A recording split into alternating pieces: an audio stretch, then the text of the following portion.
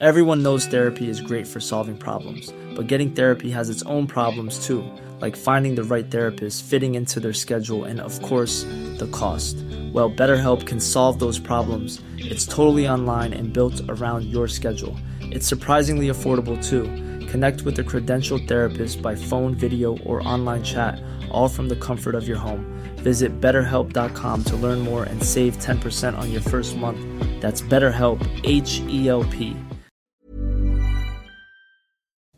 Hello and welcome to episode number 40 of the Scottish History Podcast. Happy New Year and all that to everybody. Happy 2021. First off, of course, I just have to say I'm sorry that there's not been an episode for a little while. I was just taking a little break at the beginning of the year. I think I mentioned it in the last episode, but I didn't plan on taking quite such a long break, but I have got another podcast which I've just started as well with a bunch of friends of mine, so I've just been taking up time with that. I've also got a brand new computer set up as well. Everything is really starting to come together for this year, so I'm sorry if you've missed me, but I'm back now. So this week we are going to be focusing on haggis with Rabbi Burns Day coming up in just a couple of days. I thought that would be a good place to start. So join me as you learn a little bit more about the haggis.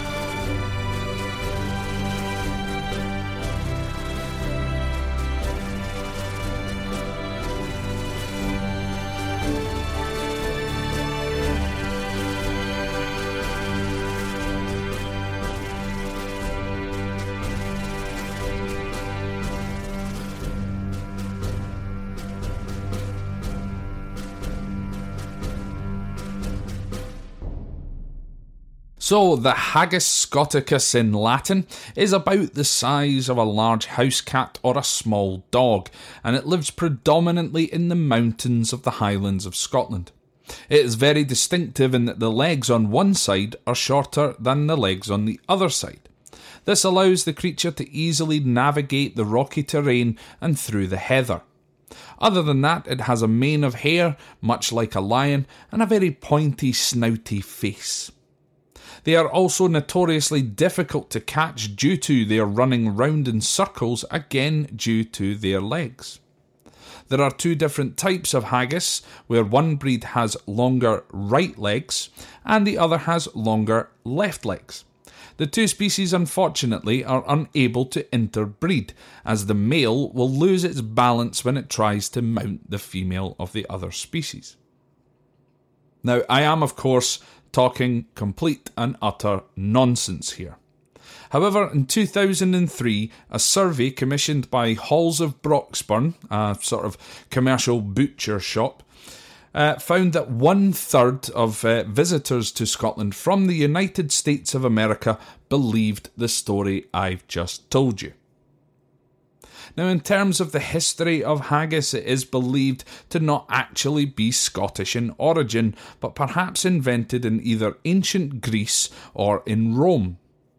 However, the first written recipe of haggis dates from 1430, and the recipe was written in Lancashire, in northern eastern England. Other reports state that haggis may have made its way over to Scotland from Scandinavia. So what is haggis really?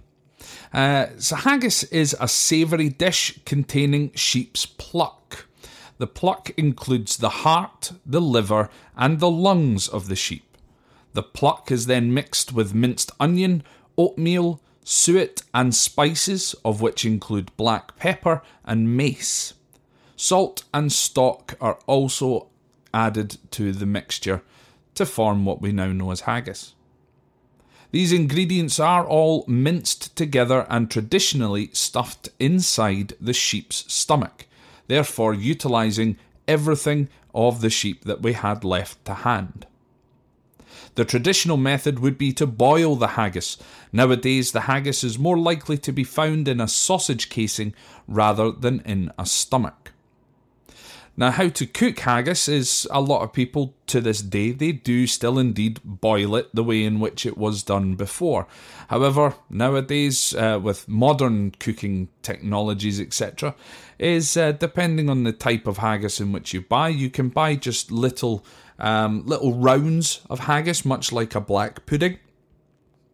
And these can just simply be fried in a frying pan. You also can, like what I do, and I find this the easiest way, is to get one of these glass, not Tupperware, but Pyrex dishes. You empty the haggis, so open up the casing, empty the haggis into the casing, put the glass lid on, put it into the microwave, and just keep beeping it until it's ready, really. You obviously need to turn it and mix it up and everything like that, but that's how most people nowadays tend to cook their haggis. Now, the prepared haggis is then eaten with mashed potatoes, or tatties as we call them, and mashed turnip or swede. These are what we call neeps. So haggis, neeps, and tatties. Now, I would say that the proper way to serve, and I'm using inverted commas here, but to me the proper way to serve haggis is with all three elements served separately on the plate. So you have a dollop of haggis, a dollop of mashed potato, and a dollop of turnip. And then what you do is with your fork, you take a forkful of, or a small forkful of haggis, and then take some potato, and then take some turnip, and then mix them together that way. What a lot of other people will do is they'll sort of turn it and fold it all over into itself and do it that way, which is perfectly fine. However, the internet would lead us to believe, and I've seen a lot of images of this very, very recently, especially with the lead up to the Burn Supper this coming week, is that it's served in a stack. So this is where you get some kind of, some kind of round kind of cake tin sort of thing, and you put that on the plate, and then you put a bit of haggis in, and then you flatten it out, and then you put some of the neeps in, and then flatten that out, and then put some of the potatoes in and flatten that out, and when you lift it up, you've got a 3-tiered stack. Not a single person, as far as I'm concerned, who's ever served me haggis, or even myself, has ever done it in this way.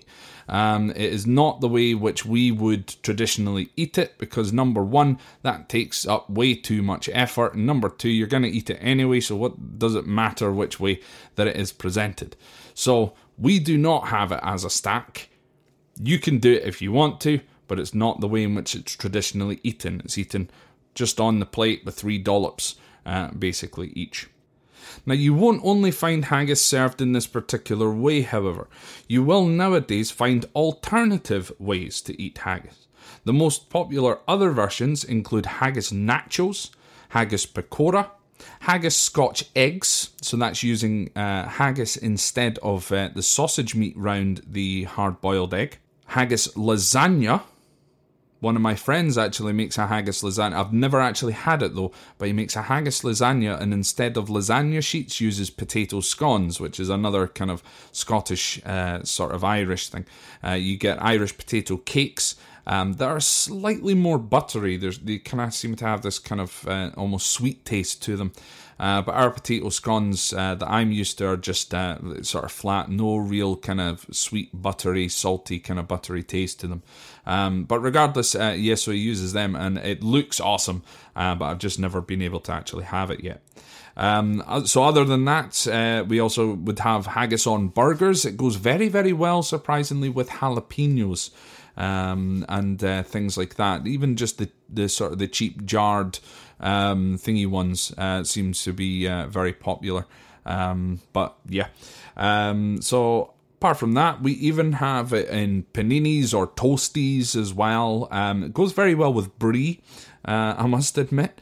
But there's even haggis flavoured crisps or chips for those across the Atlantic. And now I have even had haggis poutine for those from Canada. Yeah, that was awesome. That was really, really nice. So I think it was fries, or as we would call them again, we would call those chips. With haggis kind of crumbled over the top, and it was and with the cheese curds, but it was with the sort of black pepper creamy whiskey sauce. It was absolutely gorgeous. If for any reason that you happen to be in Glasgow at any point, I got that in Bar Block, which is awesome on Bath Street. It's one of my favourite places to go whenever I'm through in Glasgow for anything to eat, but they also do live music, obviously out with COVID times.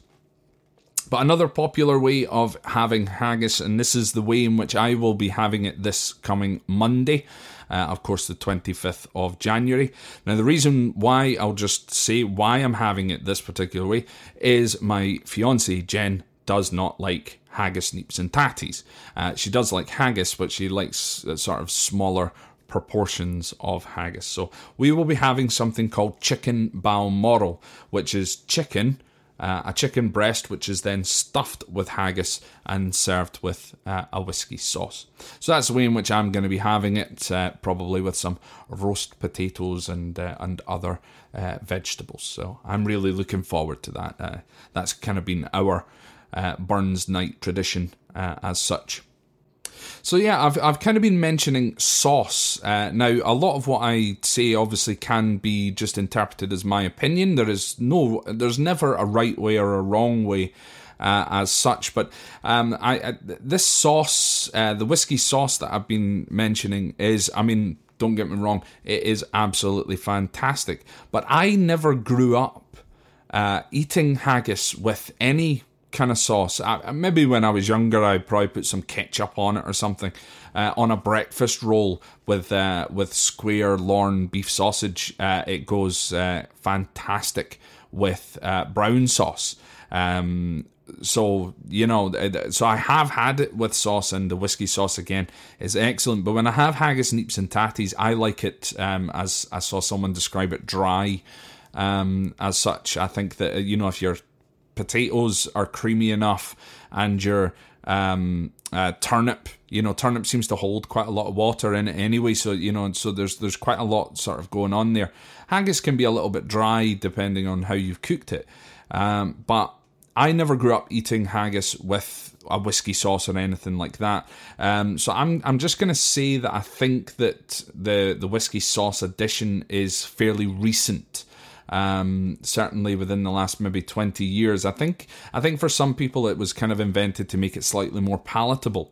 So yeah, but what I will say is any excuse to consume whiskey, even in a sauce, is a good excuse to me. Now, haggis is not a seasonal dish. I think some people kind of see it as being a seasonal dish. It is available all year round, and you can have it at any time. But it is most commonly eaten on the 25th of January, and this is during a Burns supper. This is to celebrate the birth and, of course, then the life of Rabbie Burns, Scotland's national bard. You can listen back to my episode, which I did just purely about Rabbie Burns, which was episode number 26 of the Scottish History podcast.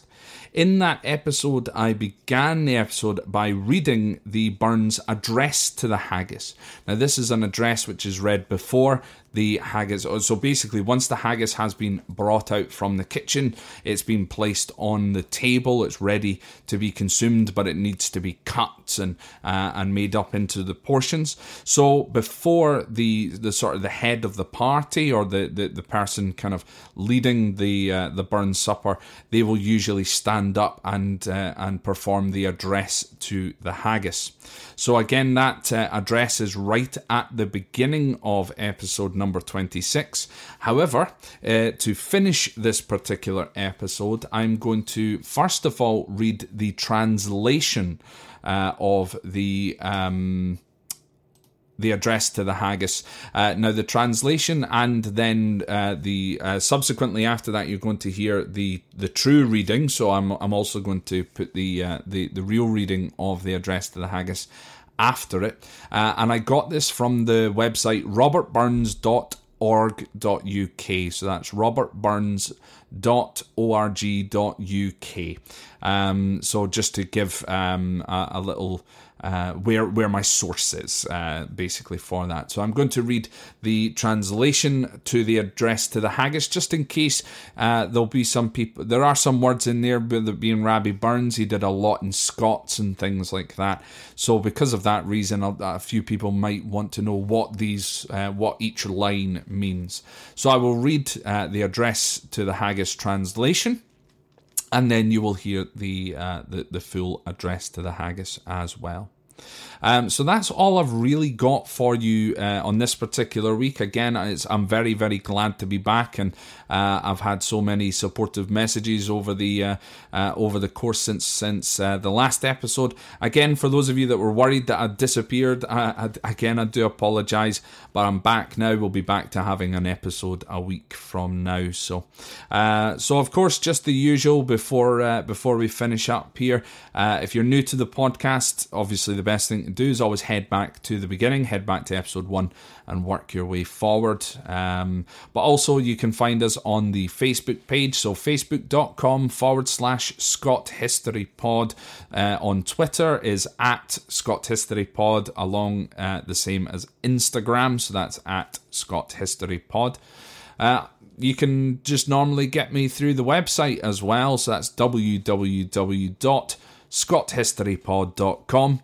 And of course, as well, if for any reason you wish to support the podcast in any way, you can do so via Patreon. So that's Patreon, patreon.com/ScottHistoryPod. And that's for between £1 and £3 per month. You can choose to support the podcast, which helps with the running costs and other such things like that. So again, thank you very much to all of those people who support me through the Patreon. It is greatly, greatly appreciated. And I appreciate everyone, of course. Everyone who listens. It's been what a year it's been. We've basically recently as well,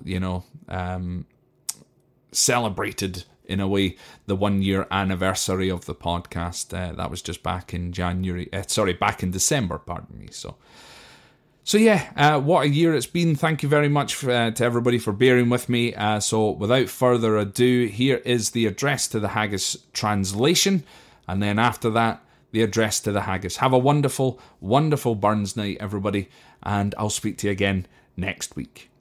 Good luck to you and your honest, plump face, great chieftain of the sausage race. Above them all you take your place, stomach, tripe or intestines. Well, are you worthy of a grace as long as my arm? The groaning trencher there you fill, your buttocks are like a distant hill, your pin would help to mend a mill in time of need, while through your pores the dews distill like amber bead. His knife see rustic labour wipe, and cut you up with a ready slight, trenching your gushing entrails bright like any ditch, and then, oh what a glorious sight, warm, steaming, rich. Then spoon for spoon the stretch and strive, devil take the hindmost, on they drive, till all their well-swollen bellies by and by are bent like drums. Then old head of the table, like most to burst, the grace hums. Is there that over his French ragout, or olio that would sicken a Sioux, or fricassee would make her vomit with perfect disgust? Looks down with sneering, scornful view on such a dinner. Poor devil, see him over his trash, as feeble as a withered rush, his thin legs a good whiplash, his fist a nut. Through bloody flood or field to dash, oh how unfit. But mark the rustic Haggis fed, the trembling earth resounds his tread, clap in his ample fist a blade, he'll make it whistle. And legs and arms and heads will cut off like the heads of thistles. Your powers who make mankind your care, and dish them out their bill of fare, old Scotland wants no watery stuff that splashes in small wooden dishes. But if you wish her grateful player, give her Scotland a haggis. Fair fa your honest sonsy face, great chieftain o' the puddin' race, aboon the man ye take your place, pinch tripe or thairm, we'll are you worthy o' a grace as lang's my airm. The groaning trencher there you fill your hardies like a distant hill, your peenwad help to mend a mill in time o' need, while thro' your pores the dews distill like amber bead. His knife see rustic labour dicht and cut ye up wi' a ready slicht, trenching your gushing entrails bricht like tawny ditch. And then, oh what a glorious sight, warm, reeking, rich. Then horn for horn they stretch and strive, they'll take them hindmost on they drive, till a' their wheel-swallowed kites belive are bent like drums. Then auld Guidman maist like to rive ben thanket hums. Is there that o'er his French ragout, or olio that wad staw a sou, or fricassee wad mak her spew with perfect sconner? Looks down with sneering scornful view on sicker dinner. Poor devil, see him ower his trash, as feckless as a withered rash, his spindle shank a gid whiplash, his neva knit, throw bloody foul or field to dash, oh how unfit. But mark the rustic haggis fed, the trembling earth resounds his tread, clapping his wally neva bled, he'll mak it whistle, and legs and arms and heads will sned like taps o' thistle. Ye powers that mak mankind your care and dish them out their billow fare, auld Scotland wants nae stinking ware that jouts in luggies, but if you were a grateful player, gear a haggis.